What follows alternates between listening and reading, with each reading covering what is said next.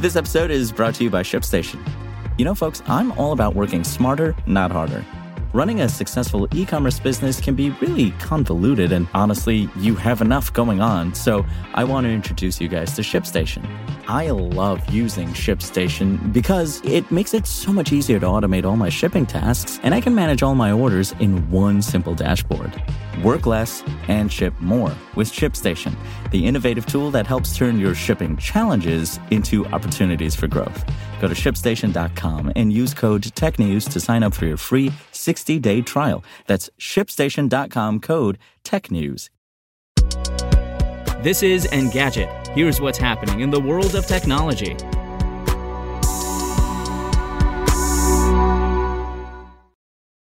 Today is November 11th. 2 weeks after taking over Twitter, Elon Musk has finally addressed the company's remaining staff, and the message was bleak.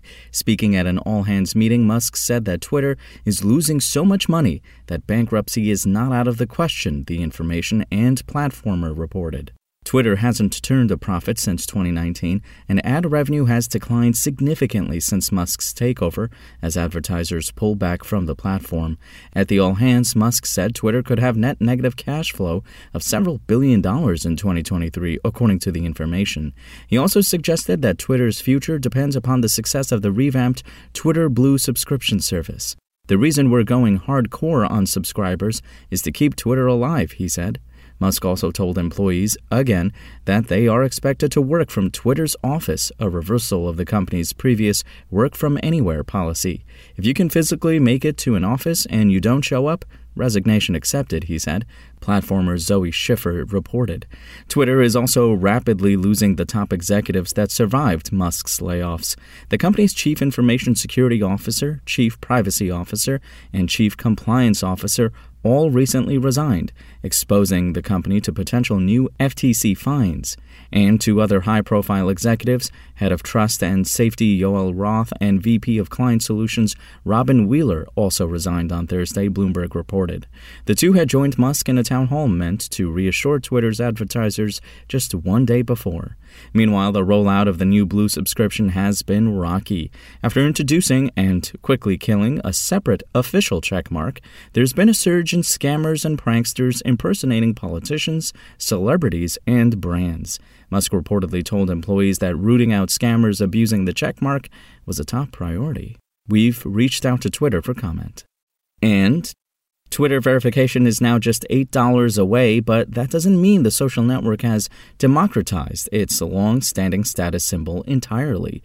The Twitter verification badge is now split between two different groups: accounts that were officially verified for being notable in government, news, entertainment, or another designated category, and accounts that paid for the checkmark by being subscribed to Twitter Blue. But it can be difficult to tell the difference between the two types of verified accounts without clicking into their individual profiles, which is why one Twitter user created a tool to make it a lot easier.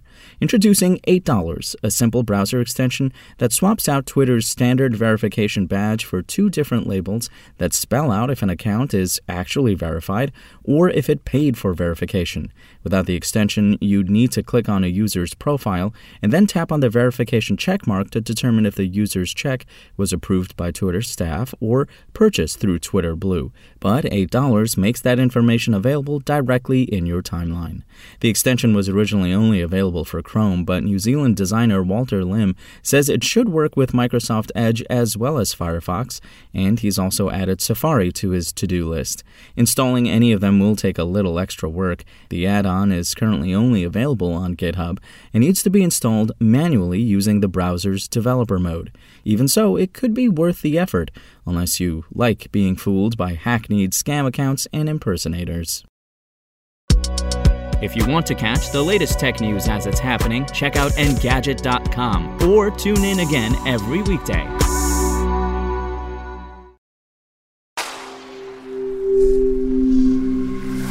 Spoken Layer.